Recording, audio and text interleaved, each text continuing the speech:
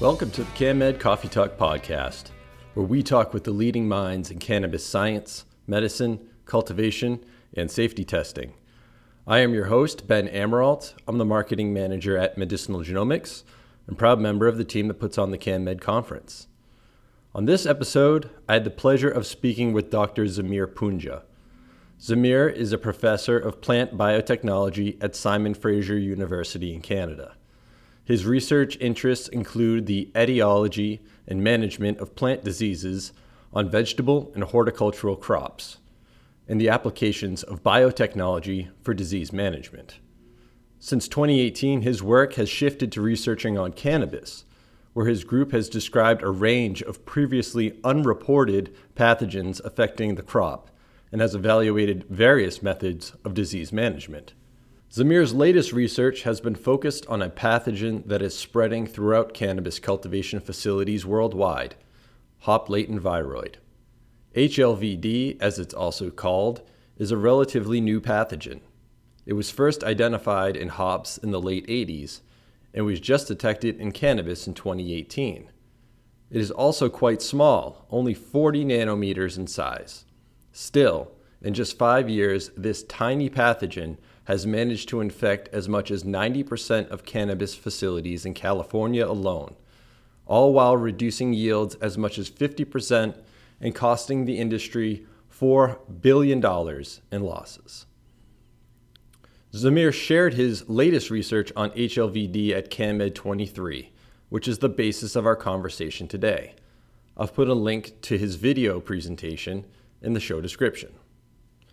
Our conversation covers why Zamir considers HLVD to be the COVID of cannabis, how HLVD spreads, the effect HLVD has on cannabis plants, including some really amazing electron microscope images that he captured of affected trichomes, practical recommendations for testing plants for HLVD, and possible solutions to the HLVD problem. Before we get to my conversation with Zamir, I want to thank this episode's sponsor, Pheno Express. Pheno Express offers low-cost genetic testing services to cultivation facilities. Using qPCR technology, Pheno Express helps cultivators identify genetic traits, such as plant sex, while plants are still in the seedling tray. They can also identify plant pathogens, such as hop latent viroid, lettuce sclerosis virus, and powdery mildew, before the plants show obvious signs of infection. Contact Pheno Express today so they can help you predict, prevent, and eliminate major crop problems before they happen. Learn more at phenoexpress.com. That's PHENOXPRESS.com. Okay, and without any further ado, please enjoy my conversation with Dr. Zamir Punja.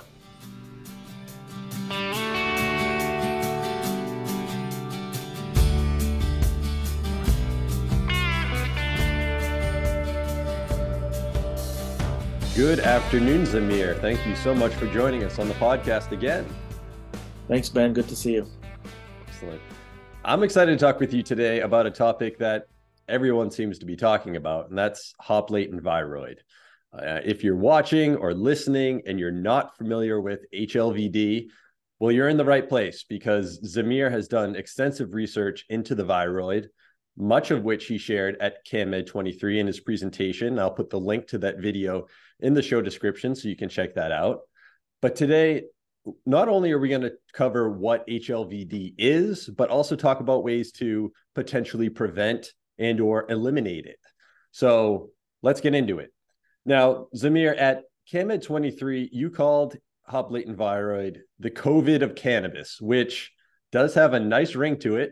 And I think it's a good way to describe what is going on in the cannabis industry for those who might not be familiar. So please explain why you believe HLVD to be the COVID of cannabis. Well, I thought I'd throw that in because there's a lot of similarities, between what we've experienced with COVID over the last 3 years and what's happening with the cannabis industry.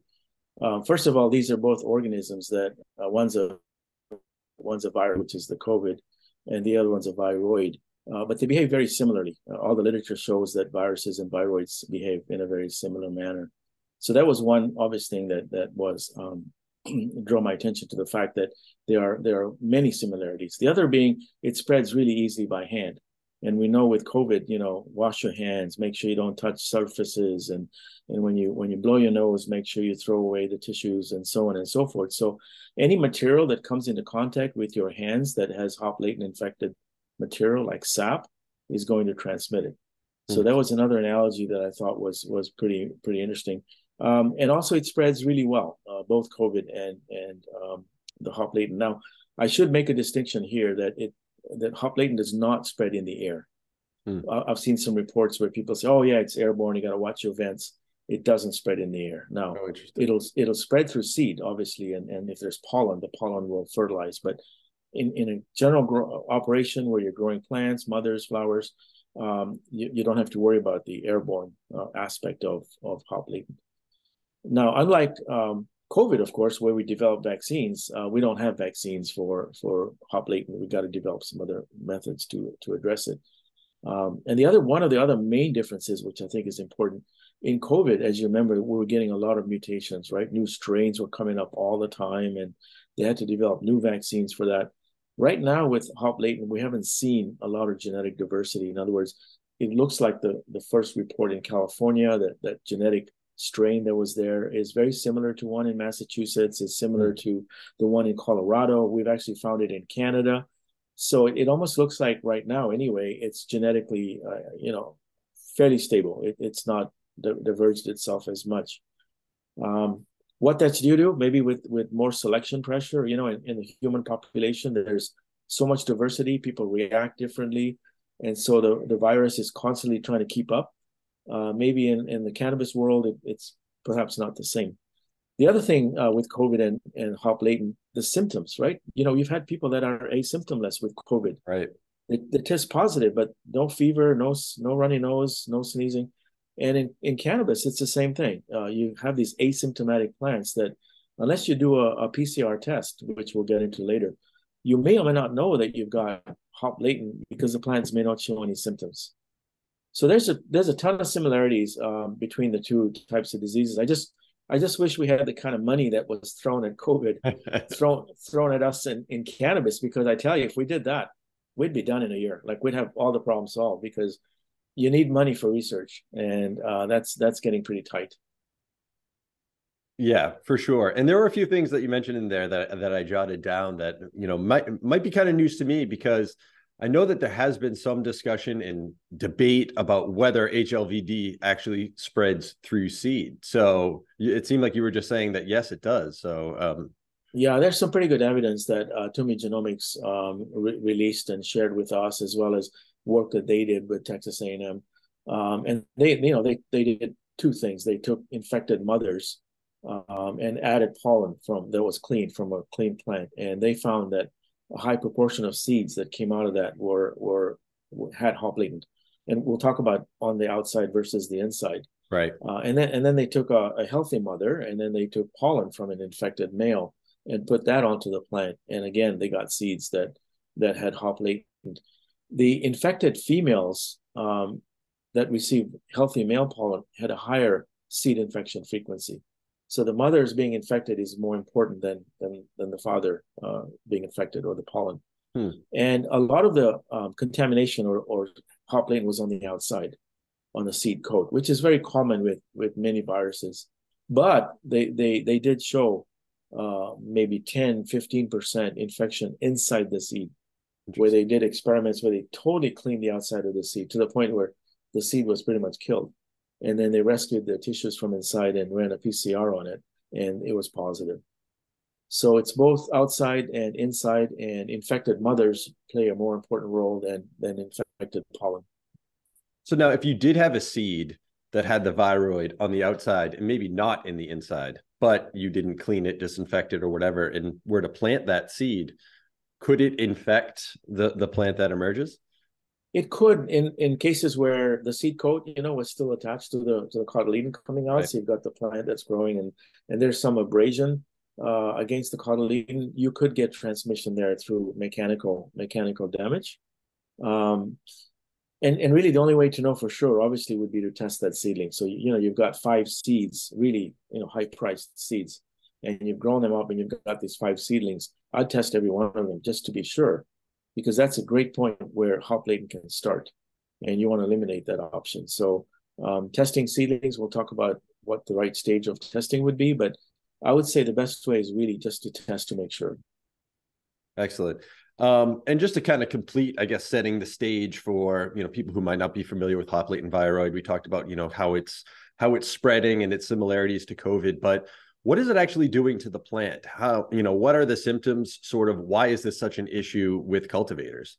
Right, right. So, when the first discovery of hop latent was made, it was made in hops.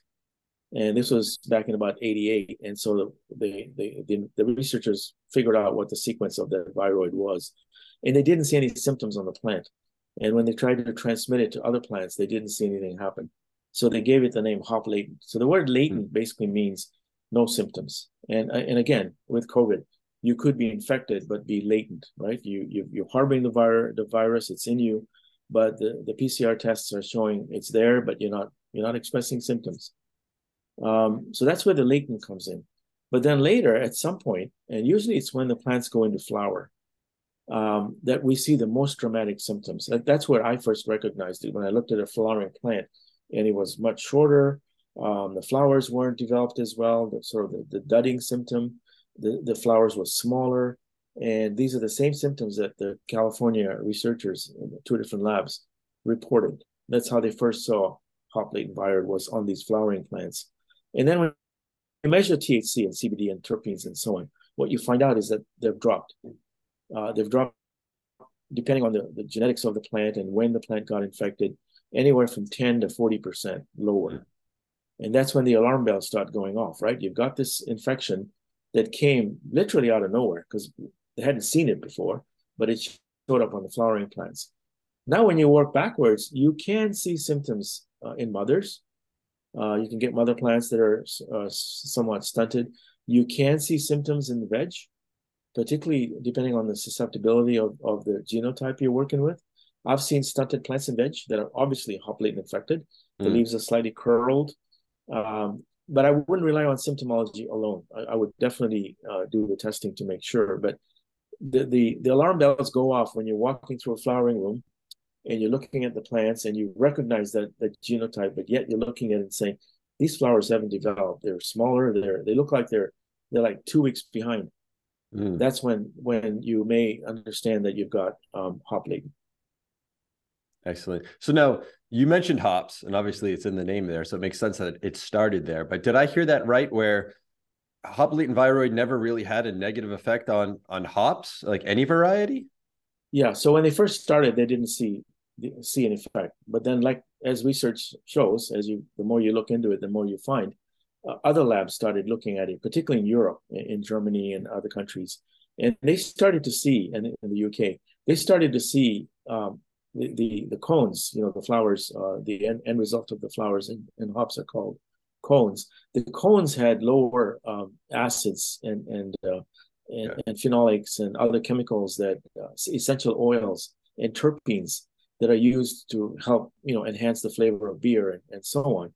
They were starting to see lower quantities of that. The plant itself was not affected. If you've ever seen a hop plant, that thing, it grows in front of your eyes. I mean, it's putting out 12, 14 inches of growth a day. So it's unlikely hop latent does much on that, but it did seem to affect the flowers. And that, when I read that report, I thought, okay, if this is happening in hops, it's got to happen in cannabis, because they both have similar flowering structures and so on. And so now they're finding, but it's very genotype dependent. Depending on the cultivar, some of them seem to be fine. They resist the virus or the viroid, and others really come down hard. And again, I draw the analogy to COVID. Some people get it and they're walking away fine, and others have to be sent to the ER. And a part of it is what your genetic constitution or background is that makes the difference. Yeah. And so has that been the way that the hop industry has sort of dealt with the issue? They've sort of just moved towards using cultivars that are more tolerant of it? They've done that, and they're aware that it's spread by mechanical transmission. So in hops where they use machines to maybe prune the plants or they take cuttings, they're very careful to know that it's spread that way through the sap, which is useful information because the exact same thing happens in cannabis. Hmm. When you take cuttings and you make vegetative plants out of the original plant, or you're using shears or tools that weren't necessarily cleaned properly, that will spread hop latent, and that's what they found in hops as well. They didn't see very high transmission in seed. It was there, maybe 5 to 8%, not as high as what we're seeing in cannabis, but it may be that the female plant, the mother plant, wasn't as heavily infected, and so there was a little bit of infection, but it wasn't enough to create a very high seed transmission rate as we see in cannabis. Yeah, and you mentioned too that when you were explaining some of the differences between HLVD and COVID, that the number of different variants didn't seem to be apparent in HLVD. Now, when the viroid jumped from hops to cannabis, was there a change there, or is it effectively the same viroid? Yeah, it's a good question. The sequences that we have and the ones that Kevin McKernan has looked at medicinal genomics, they're identical to the 1988 report on hops. And so there doesn't seem to have been a significant amount of change, at least in the genetic structure. Now, some of the papers I read on other viroids, there's about 32 other viroids in other plants, like potato spindle tuber viroid. They see a lot of genetic diversity, and part of it is when the viroid is moving from host to host. So potato spindle tuber viroid has a big host range, tobacco, tomato, petunia, lots of plants. And they were able to show as it moves into these other hosts, I guess it needs to adapt itself to this new environment and creates a new strain or a new variant. And that could be what's happening in humans, right? When it jumps from China to India to America, it's mutating as it goes through. We all have different genetic backgrounds, genetic composition, and we're somehow selecting more variants in COVID. So far, knock on wood, we haven't seen that with hop latent. Yeah, because could that be more of a problem if it were to start doing that? It would be, because all of a sudden you think you've got this genetic strain that's resistant, and now you've got a new variant that is more aggressive. Again, very similar to what we see in COVID, and that's where these vaccine companies are making a fortune. Because this year again, I already got my little reminder that I've got to go for my whatever it is, fourth or fifth vaccine booster. They're going to develop another one, a different booster for COVID, because they say the strain has changed since last year. So they're continuously trying to keep up with this evolution. So you mentioned too, so HLVD, it seems to be a relatively new phenomenon that we're seeing here. But I wonder, because you've studied a lot of different pathogens in cannabis, has it been around longer than maybe we know of and we just were not aware of it? Like, were you looking at plants and kind of expecting to find one pathogen and not finding it and being like, this doesn't make sense? And now that you know about HLVD, now the picture is clear. Yeah, it's one of those things. The more you look, the more you find, right? But prior to 2018, which is when I started my work, there were no reports of hop latent, and part of it was because it hadn't been discovered, it hadn't been tested, and hence the 2 reports out of California in 2019. They published in 2019, but the plants were sampled back in 2018. I think it's been around. I can't say how long. I would guess maybe 5 to 8 years. Somehow it migrated over from hops. Clearly, somebody was working with hops and maybe had sap on their fingers, or something happened where it was then moved over into a cannabis production facility. But it's probably been around, I don't know, 5 to 8 years. And because it hasn't been recognized, we weren't really looking for it. If I saw a stunted plant, I would look, oh, that's probably Fusarium or Pythium, not even knowing what hop latent is. When they first mentioned it to me, 2018, I go, don't worry about it. It only affects hops. It's latent. And that's a mistake that everybody makes initially. And then we realize, my goodness, this organism is very well adapted to infect cannabis and cause damage. Right. And now, part of your presentation at CanMed too, you shared some really kind of stunning images that you captured with an electron microscope and with regular photography too. But I think the ones in particular where you're looking at the trichomes are cool to look at. And if I'm going to try to share my screen now, we could kind of take a look at those and show the folks, if you bear with me for 1 second. Yeah. So I guess while we're waiting, I can explain. The scanning electron microscope is a very, very powerful piece of equipment that magnifies things tremendously in the magnitude of thousands. And so when you look at trichomes, as we see here now, you can see these at this magnification. You could probably see this with a high magnified hand lens, or even under a dissecting microscope. So even though this is under a scanning, this kind of thing I think you can see with a normal microscopes. On the left side there, you've got the normal stalks and the large glands or bulbs at the top of the stalks, and over on the right, you can see that they're smaller. They're there, but they're smaller, and they look like they're not as well developed. Now the numbers are the same. This is what surprised me as well. When you look at numbers, you actually sit and count these little dots. They're equal numbers on both sides. So when people say, "Oh well, the trichome numbers are down," they're not actually down. They haven't developed as well. They're underdeveloped because of this infection.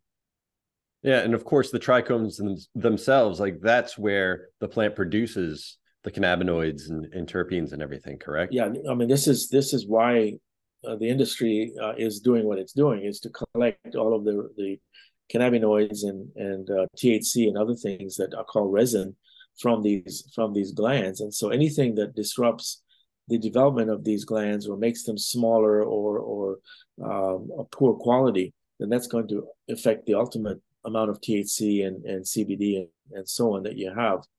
So when one looks at that, it's basically the plant is under some kind of stress, right? It's supporting the reproduction of this viroid, which, by the way, it's producing millions and millions of copies of itself in the cell, in the plant cell. It has no other way of replicating. Again, similar to COVID. COVID has mechanisms to replicate in humans, but it still takes a toll, right? People that suffer from an infection with COVID are in bed for 6 or 8 days. They're weak. They've lost appetite and so on. In the plant, this thing is taking energy out of the plant by making millions of copies, and so partly I think it's the stress level on the plant, and partly it may also be that the viroid is actually shutting down parts of that pathway that produce these cannabinoids. We don't know for sure. There's a lot of research labs doing this kind of study right now to find out what exactly is being turned off in these infected plants. And I bet you a lot of the genes that are involved in cannabinoid synthesis are also turned off or downregulated, which would also explain why we're seeing this reduced cannabinoids. Now, it's not just cannabinoids. We see plants turning yellow, which means they're lower in chlorophyll. We see plants that are stunted, which means there's less growth in the apical meristem. So there's other things that happen in these plants. So there's a really good example of a particular strain or genotype that is very distinct. I look at that and go, boy, that's hop latent. Sure enough, every one of those is infected. And you can sort of see fewer trichomes on those surrounding leaves or bracts. And then you've got less chlorophyll, which is, again, another effect of this viroid. Right. No, and I did want to get to these, because I think this is some of the most striking images. I mean, that looks like a deflated balloon. Yeah. And this is, I really was happy to get this, or at least the graduate student and I that worked on this were really happy to see this. There's nothing more visual. They say a picture paints 1,000 words. There's nothing more visual than showing a grower or a producer or a regulator. This is what hop latent does. On your left is the healthy, plumped up, full of cannabinoids. On the right, it's deflated. It most likely inflated first. So the way these trichomes develop is that the outside, the gland itself, the head, is inflated first. So it's ready to go. And then it's the cannabinoids start to fill it up. But if you've got a situation where the cannabinoids are not filling it up, that it's 40% less, then this thing will start to collapse, right? There's no oxygen, or there's no support within those so-called hot air balloons. I use the term hot air balloon to describe this. So these are dried flowers now. And so on the left, you can see the drying does not impact the structure of the trichome gland or the head. It's intact because the cuticle is really strong. But on the right, where you've got hop latent infected, because it hasn't inflated completely, it's getting to be like a flat tire. There's no air in there to begin with, but then when you start drying these trichomes down, you see this shriveling effect. It's quite dramatic. Yeah, so that's really cool, because when I first saw this, I thought that, well, I mean, this is indicative that if you have a shriveled up trichome, it's not going to be producing as many cannabinoids. But what you're saying is that this is just showing that it hasn't been filled with those actual cannabinoids. So that's interesting. Wow. Yeah, because the plant's going to go ahead and create this cavity, in order to prepare itself to produce the cannabinoids. And usually the cannabinoid production starts when the stalk, which is the bottom, starts to elongate, and that's been shown by previous studies. So when the stalk elongates, that's when this cavity starts to fill up. But now you've got a hop latent infected plant. It's not producing as much cannabinoids, and so it doesn't fill up. Yeah. And then when you dry it, you get this effect. Sort of, you're looking at a plump grape on the left and a raisin on the right. Wow. Yeah, no, and these are fantastic images for the very fact that we were talking about, like it's latent. It's not always obvious if you were looking at a plant that it's got any issues with it. Maybe not until you take it to the lab and get it tested. But if you zoom in like you have, well, here it is. Yeah. So I think now we can kind of transition into talking about, well, we've established the problem. What do we do about it? So if you were a grower and you suspect that you have an infected plant, what are your options? Right. So there's many things growers can do. I mean, the first thing they need to do for sure is confirm that they've got hop latent. So whatever plant they're dealing with, most likely it's a flowering plant, because that's usually when you see it and they send it off for testing. The first thing would be to work backwards and try to figure out where did I get my clones from for that particular plant or that particular genotype. What did I grow it indoors? Did I purchase it from someone else, or did I start it from seed? And once you've sort of worked backwards, you can say to yourself, all right, let's assume it came from clones within your own facility. That means the mother plant definitely has hop latent. So you work backwards, you then test your mother plants, depending on how big they are and so on. We can talk about sampling strategies, but you test your mother plant.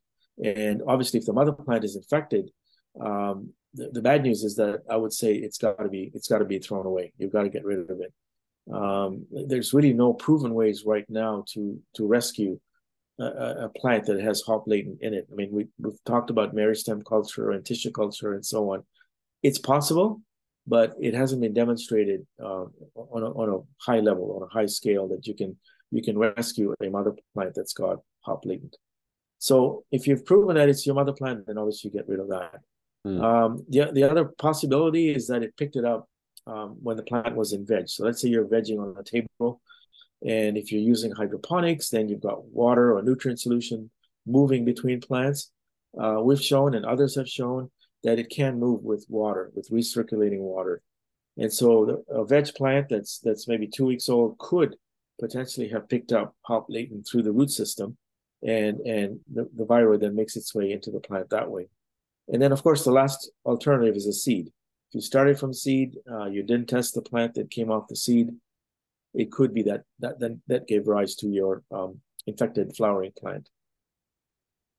So it's a detective, sort of a detective process, or a process of elimination, deciding where did it come from. You need to know that. That's number one. Yeah, and I think you kind of answered my next question, but I think it's a good thing to hammer home. There really doesn't seem to be any sort of treatment or kind of remediation options available yet, right? Yeah, if you've got a heavily infected or even an infected mother plant, now people have tried, and people are trying, taking cuttings from different parts of the big plant. So you could definitely do that. You could take them from the top, the actively growing. You could take it from the side, the bottom, but then you have to go through and test all of those to see if by chance, and really it is chance, if by chance you were able to get a clone that was free of hop latent. You know, when the viroid gets in, and we can discuss this now, the first place it goes is down into the roots. Right. So let's say I infected it through a cutting. I went with my tools and I transferred some sap onto a cut surface. And the first place it goes is down into the roots. And that takes about 2 weeks. So let's say 2 weeks after it was introduced, it goes down into the roots. And then from the roots, it's moved upward. And the reason it's moved upward is it sort of follows the flow of sugars that are being produced by photosynthesis in the plant. And that usually is towards the actively growing shoots, which are the young shoots. So you'll find it in the young shoots probably around 4 weeks after that initial infection occurred. And then it starts moving around the plant. So let's say by 6 weeks, it's now pretty much everywhere. But there are cases where, you know, a branch gets missed. You've got a diseased plant and all of a sudden, you know, a healthy branch on one side. And I think I have a photo in that presentation. We can come back to it in a second. For some reason, that branch got missed. If you're lucky enough, you can get a cutting out of that, a clone out of that, and you may have escaped hop latent, at least in that particular plant. So it's not a uniform distribution throughout. And so some producers will go through and take clones from various parts of the mother plant in the hopes that they can find a few that don't have the viroid. And that is effective? I don't know. I don't know. I mean, it obviously, they all have to be tested. Right. They all have to be tested because you don't know for sure whether you lucked out or whether it's dormant, like it's there, but it hasn't had a chance to grow out and replicate. Now, meristem culture, which is taking the very, very, very small tip, does seem to work in many other plants. So in potato, particularly here in Canada, when we had an outbreak of potato spindle tuber viroid back in the 80s, the government stepped in and said, nobody's going to be able to grow any potatoes unless they all came from a tissue cultured meristem plant. And so they started this meristem program throughout Canada. And only growers that purchased these plants that were propagated through tissue culture could grow potatoes. And as a result, it got wiped out. Like you can hardly find that in most commercial fields because of this rigorous insistence on using clean plants. Now, with cannabis, it's hard to do because A, we have to show that those plants are clean from meristem culture, and B, not everybody's going to want to buy from one source, right? Everybody's got their own preferential source for plants. And so there's no guarantee that the plants you buy will be free of hop latent unless they're tested. All right. So yeah, that's a good segue. So let's talk about testing, because one of the things that you mentioned in your presentation is that sort of the only real way to get rid of an infection if you have it in your facility is sort of this systematic testing and removing of infected plants. So I'm wondering, like, sort of what is the protocol for that? You know, which plants should be tested, and you know, is it all of them, just the ones that sort of appear sick, just the ones that are kind of in the same vicinity as some confirmed positives? What are sort of the best practices in developing that testing protocol? Yeah, so definitely a systematic approach has to be taken, and one that where the grower is taking a lot of records, so they can follow through what exactly happened from A to B to C. The first place definitely starting with the mother plants and testing those to see if they're clean and whether they may accidentally have picked up hop latent viroid. I would say the second place to test would be your veg plants. Somehow, if some viroid got through and wasn't detected in the mothers, you may see symptoms in that veg plant. Sometimes they are a little bit shorter, may have slightly curved leaves. So again, being very vigilant about what the plants is supposed to look like. And most growers have had years of experience. They may look at that plant and go, you know, that's not growing right. Did I not fertilize it properly? Is it not getting enough light? It may actually be infected with hop latent. I would not test necessarily flowering plants, only if you want to make sure that you've got it or don't have it, because at that stage, it's too late. Right. There's not a whole lot you can gain from testing a flowering plant. You're going to get rid of it anyway. It's mostly the mothers and the veg plants. Now, clones, when you test clones, they should be rooted. So if you get a bunch of unrooted clones from someone and you want to get it tested for hop latent, I would suggest rooting them first, because if they are infected, the first place the virus is going to go is back down into the roots. And we've shown when you've got a 2-week-old rooted cutting that if it came from a mother plant, you will find it in the roots 100%. You may not find it in the leaves that may originally have had the viroid, and you may have tested it and found a negative. I would say root it, get the roots coming out, take little samples off those, send them off. If they come back negative, it's negative. If it comes back positive, throw it out. Wow. Okay, so, and a lot of people do import a lot of clones, and most of them tend to be not rooted. Root them first, and then test them, and then get rid of the ones that turn out positive. The beauty about the root sampling is it's more sensitive at that early stage, because the roots are starting to accumulate that viroid. Later on, when that plant grows up, so let's say it's now 6 weeks old, you can find the viroid everywhere in the leaves, right? We talked about how it takes 2 weeks to go down, 4 weeks, and then 6 weeks. So there's a recent paper that came out that basically says you can test leaves. It's not a problem. Only if that plant is old enough, it's right. 6 weeks, 8 weeks, 10 weeks old, and it's had a chance to spread the viroid in the leaves. If it's an early plant, a clone or a veg plant, go for the roots, because that's where you'll very likely find it, because it hasn't had a chance to move out into the foliage as yet. Right. And then I guess further complicating things, because I know that some experiments that we've done or our team has done, we've seen plants where it's detectable in the roots, but never actually makes it up into the upper leaves, right. Which could be, could be tolerance that we're looking for. But yes. Like you said, if it's in a hydroponic system and those roots are in the water and that water is circulating, well, there you go. Now you have your asymptomatic spreader, right? Yes. And so you're bang on in terms of because it does go down to the roots. We can use that as a consistent method for testing. However, it's not to say that it's necessarily going to move into the leaves. Now, everything we work with is highly susceptible. So I've never seen a situation yet where it's in the roots, but eventually doesn't find its way into the leaves. So that, you're right, it could be a tolerance or a resistance, which makes sense. The plant is fighting it. It's keeping it localized, doesn't want it to spread up into the leaves and flowers. But, environment plays a pretty important role in terms of how it moves from the roots into the leaves. So we find, for example, when you flip or when you turn the lights into 12 hours of light and 12 hours of dark, that plant that only has viroid in the roots, all of a sudden will start showing it really fast in the leaves and the flowers. So again, it may be that flow of sugar that's being triggered by the flipping of the lights that's causing this movement back into the upper leaves. So I'm doing some experiments now where I'm putting plants in the darkness, I'm putting plants in full light, I'm putting plants at different temperatures, trying to see if I have a root infection, what's it going to take to move that viroid up into the upper part of the plant. Because maybe we can play around with environment. Environmental conditions might reduce the rate of spread, as well as genetics. Yeah, because I would think particularly in the cases of a mother plant, right, where if you're taking cuttings from the canopy, from the leaves, even if it were to have an infection in the roots that never got to those leaves, could produce clean clones. Yes.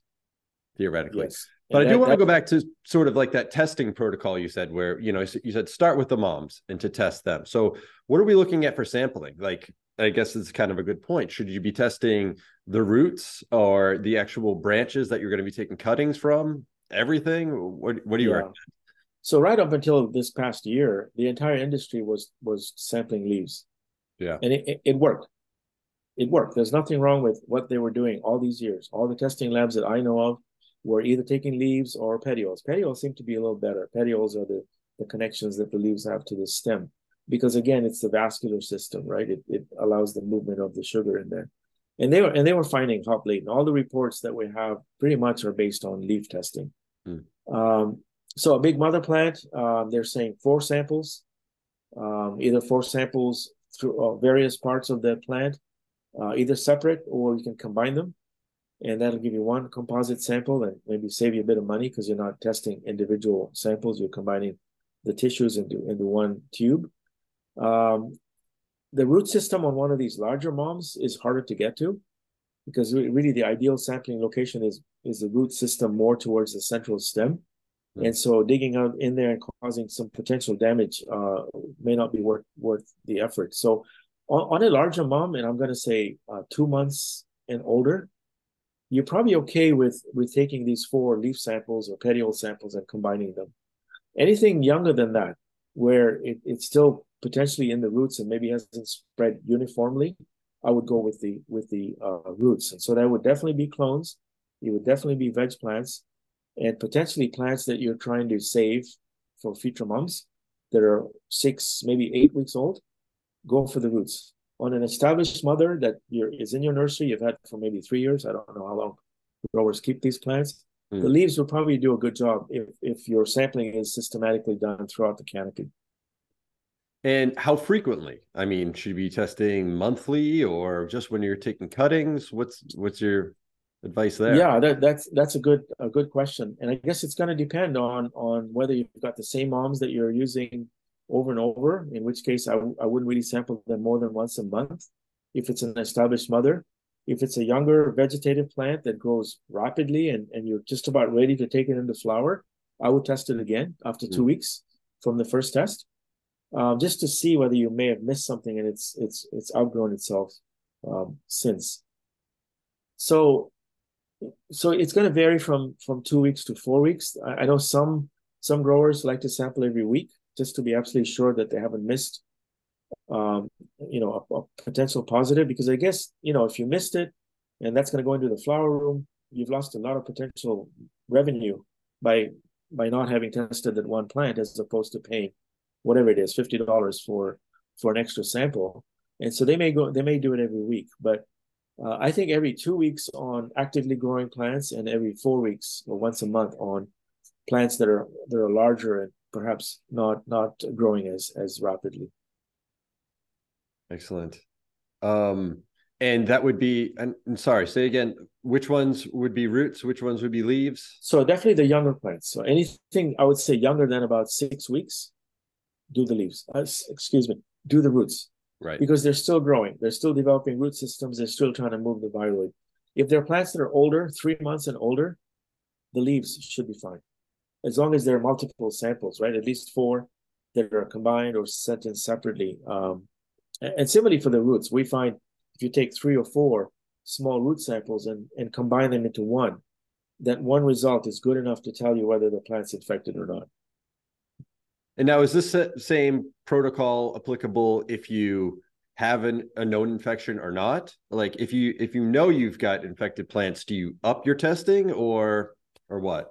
Well, technically, that infected plant shouldn't be in your facility, but if you've decided to keep it, then definitely I would test it every couple of weeks. Well, no, not necessarily if you kept it, but say I have a grow now. It's clean. I'm testing. Everything's coming back negative. Everything's great.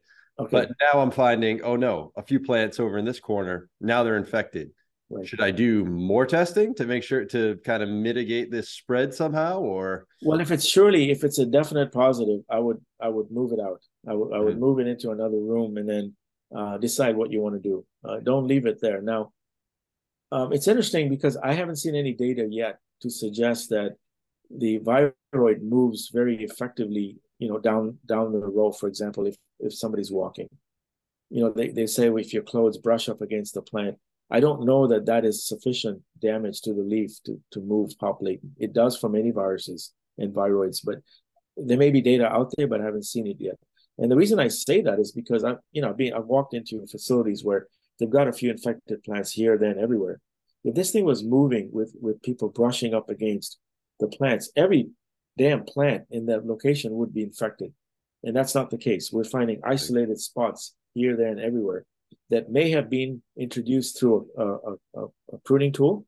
Sap, the movement of sap is super important. So when you brush up against a plant, there really is no sap being released or on your clothes that's going to react on a wound on another plant. But sap on your tools and sap on your gloves. So you've got obvious sap stuck to your gloves and you touch another plant and you damage it, that will transmit it. Damage is the key. The tissue has to be damaged. Usually I think that it has to be, the vascular system has to be exposed. In other words, there has to be a broken vein or a broken off leaf that allows that viroid to enter in. I think just putting the viroid on the surface of a leaf and letting it sit, I don't believe is going to cause an infection. So you got to have the wounding and you've got to have the sap and water. So these plants could have picked it up if there was recirculating water that has the viroid in it and somehow got into root contact. And then, of course, the viroid spread within the plant. So recirculating water is a problem because I haven't seen any treatments yet that work. So even 100 degrees centigrade heating doesn't do it. UV doesn't do it. Fluorination doesn't do it. I don't know yet what treatments could be made to water to clean it up, recirculating water yet. I mean, there's obviously a lot of companies working on that. And eventually we'll have an answer. But right now, you have to be super careful with water that's being recirculated from an infected mother or plant. Wow. Yeah, that seems that seems like a massive issue. Now, in terms of that, so in addition to testing plants, you should be testing your water and your surfaces, your equipment, things like that as well. Yeah, so definitely, if you're recirculating and you know you've got a high incidence of hop latent, you're almost guaranteed to have it in the recirculating water. Now, we got to remember it's not pure water that has the viroid.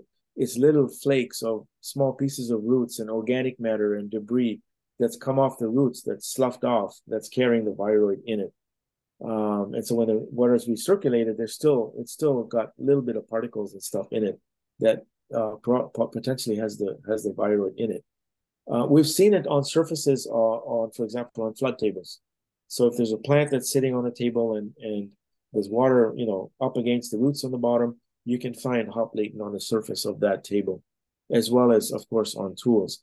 For that, cleaning, bleach does a pretty good job, or Virkon, 2%, because that comes in direct contact with the water or the film of water that's on the table. It can eliminate hop latent viroid quite effectively on tools and on the surfaces of tables. But in terms of what does it do to sap if there's infected sap, I don't know how effective Virkon or bleach are at this stage, where you've got visible sap being moved from plant to plant, whether those two chemicals will completely eradicate the viroid. But for surfaces, there's definitely materials out there that will work. Excellent. That's good news. Now, in terms of testing, I think you mentioned before PCR, qPCR is the gold standard for testing. Is that the option that you recommend? I would say so. And most labs realize that, and they've geared their methodologies to test using qPCR. Yeah. There's really no other effective rapid test that will work for hop latent. Excellent. All right. Well, we covered a lot, Zamir. I want to be definitely mindful of your time. So is there anything we missed? Don't give up hope. just like everything else, and just like COVID, and there's people obviously that don't necessarily believe in COVID, but I think we've got a good handle on it now. Not to say that it's not going to be a problem later on, but we've got a good handle. We put a lot of good science into it. We threw a lot of money at it, and it's under control. With hop latent, I think it's a similar thing. We put some good science into it, get some money going that can fund research and help companies develop products that will work.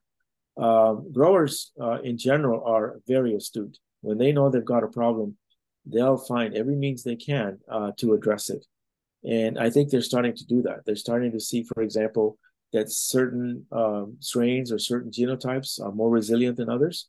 They're going to start using that in their crosses, right, or they're going to start using that to produce. If they know it's in the seed, they're going to be doing seed testing, or they're not going to be buying seed from a location that hasn't necessarily certified it. And if they're buying clones, they're going to be a little bit more careful about the sources of their clones. If they've got an outbreak, they're going to do everything they can, including people wearing proper clothes and wearing gloves and sanitizing their tools and so on. And when you use a combination of these things, it's not going to go away, but it's manageable. The more you understand, obviously, the more you can manage. But I know numbers now are scary. 90% of California production has it, 50% in Canada.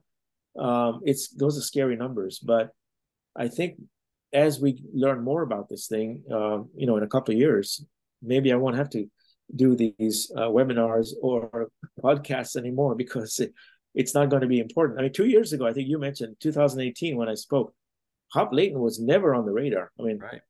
Fusarium was. Yep. Fusarium was big. Powdery Now, mildew. and powdery mildew and botrytis, which are still big. Now it's hop latent. 2025, hopefully, it's under control. Excellent. Well, as long as we have people like you doing this work and sharing the information, it's the best we can hope for. Thank you. Zamir, before I let you go, if there are any other resources about this that you would like to share, or websites or anything where people can visit to learn more about the work that you're doing, or maybe even just work that you're a fan of that you think would be apropos of the conversation, please share. Yeah, so I think my latest obviously is the CanMed 23, and I think there's the most recent data is presented there. Definitely, Medicinal Genomics has a good website for a lot of information pertaining to hop latent viroid, as well as TUMI Genomics has a really nice website that you can visit that has a lot of information on management and symptomology and so on.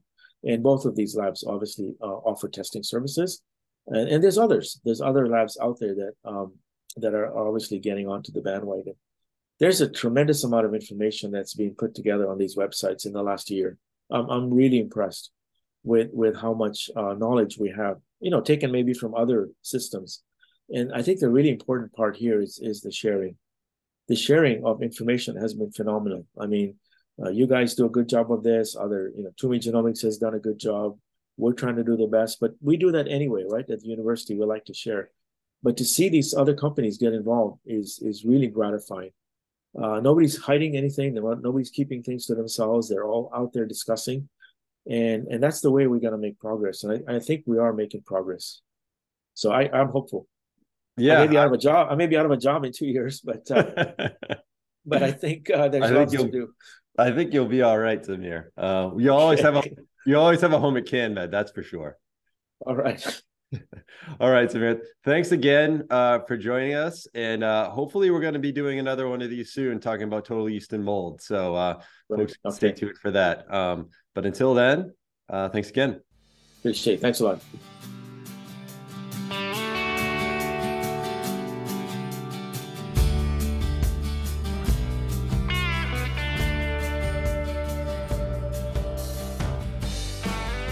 I hope you enjoyed my conversation with Zamir Punja. Check out the links in the show description to learn more about the topics we discussed. And thanks again to this episode's sponsor, Pheno Express. Our next episode drops August 1st, that's 2 weeks from today. In the meantime, please like, comment, and subscribe on whichever platform you use to listen or watch us. Also, please check out canmedevents.com to learn more about our annual Innovation and Investment Summit. You can also view videos of all the past CanMed presentations in the CanMed archive at canmedevents.com. I invite you to join our CanMed community group on Facebook to interact with other cannabis professionals. And lastly, please follow us on social media. Just search for CanMed Events. All right, that's it from us. Stay safe, stay healthy, and be sure to come back for the next CanMed Coffee Talk.